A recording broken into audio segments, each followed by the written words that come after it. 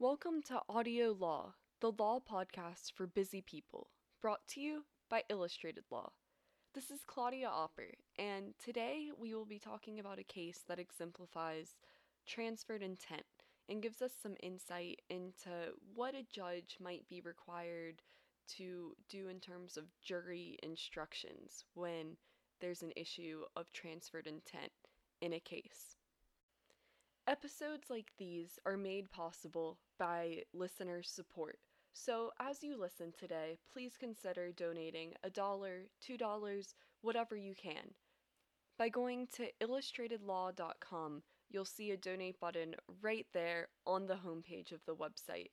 Anything that you're able to give helps us be able to keep creating more podcasts and more helpful law content. With that, let's go ahead and dig in to this episode's case. Talmadge v. Smith, 101 Michigan 370, in the year 1894. The facts of the case. On the evening of September 17, 1891, some line kilns were burning a short distance from defendant's premises in Portland, Ionia County. Defendant had on his premises certain sheds. He came up to the vicinity of the sheds and saw 6 or 8 boys on the roof of one of them. He claims that he ordered the boys to get down, and they at once did so. He then passed around to where he had a view of the roof of another shed, and saw 2 boys on the roof. The defendant claims that he did not see the plaintiff, and the proof is not very clear that he did, although there was some testimony from which it might have been found that plaintiff was within his view. Defendant ordered the boys in sight to get down, and there was testimony tending to show that the 2 boys in defendant's view started to get down at once.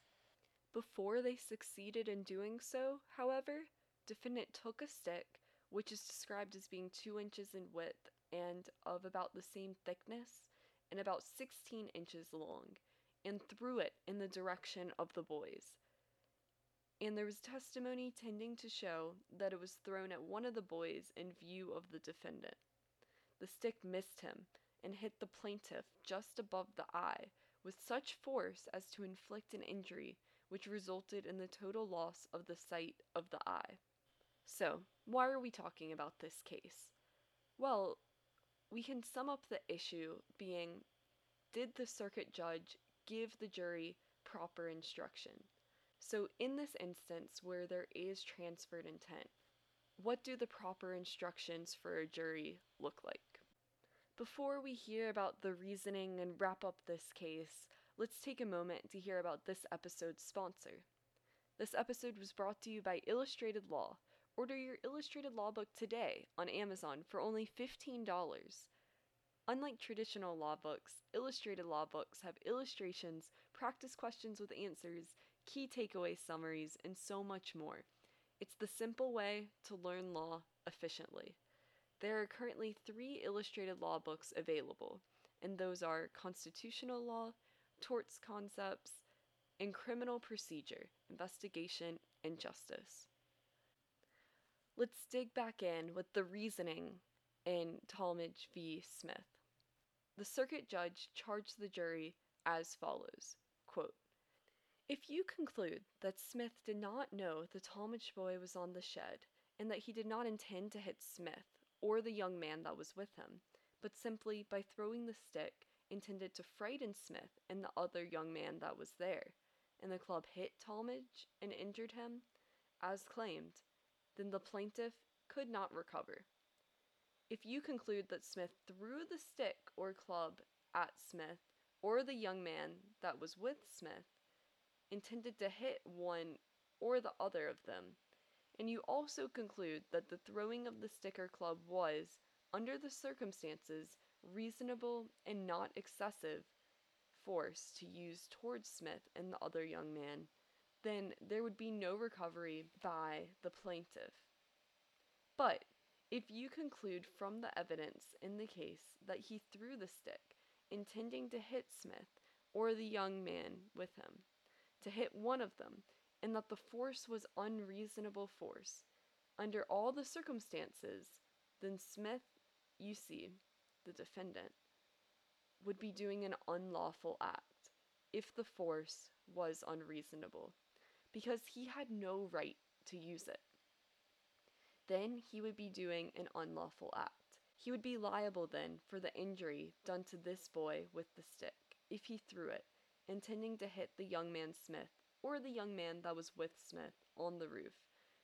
And the force that he was using by throwing of the club was excessive and unreasonable under all the circumstances of the case. If it was, and then the stick went on and hit the boy, as it seems to have hit him, if it was unreasonable and excessive, then he would be liable for the consequences of it, because he was doing an unlawful act in the outset. That is, he was using unreasonable and unnecessary force, excessive force, against Smith and the young man to get them off the shed. Unquote. And back to the court's reasoning. We think the charge a very fair statement of the law of the case. The doctrine of contributory negligence could have no place in the case. The plaintiff, in climbing upon the shed, could not have anticipated the throwing of the missile, and the fact that he was a trespasser did not place him beyond the pale of the law. The right of the plaintiff to recover was made to depend upon an intention on the part of the defendant to hit somebody, and to inflict an unwarranted injury upon someone. Under these circumstances, the fact that the injury resulted to another than was intended does not relieve the defendant from responsibility. So let's keep on going to the holding of the case. The ruling of the circuit judge was proper. The circuit judge not only specially cautioned the jury not to take the matter into account, but further defined the issues with exceptional clearness in his charge. If we had to sum up the importance of this case, the significance of it, in one sentence, what would that one sentence be? Well, I think a great way of putting it is transferred intent does not negate. With that, that sums up Talmadge v. Smith. If you found this podcast helpful, make sure to tell your friends about Audio Law and check out some of our other podcasts.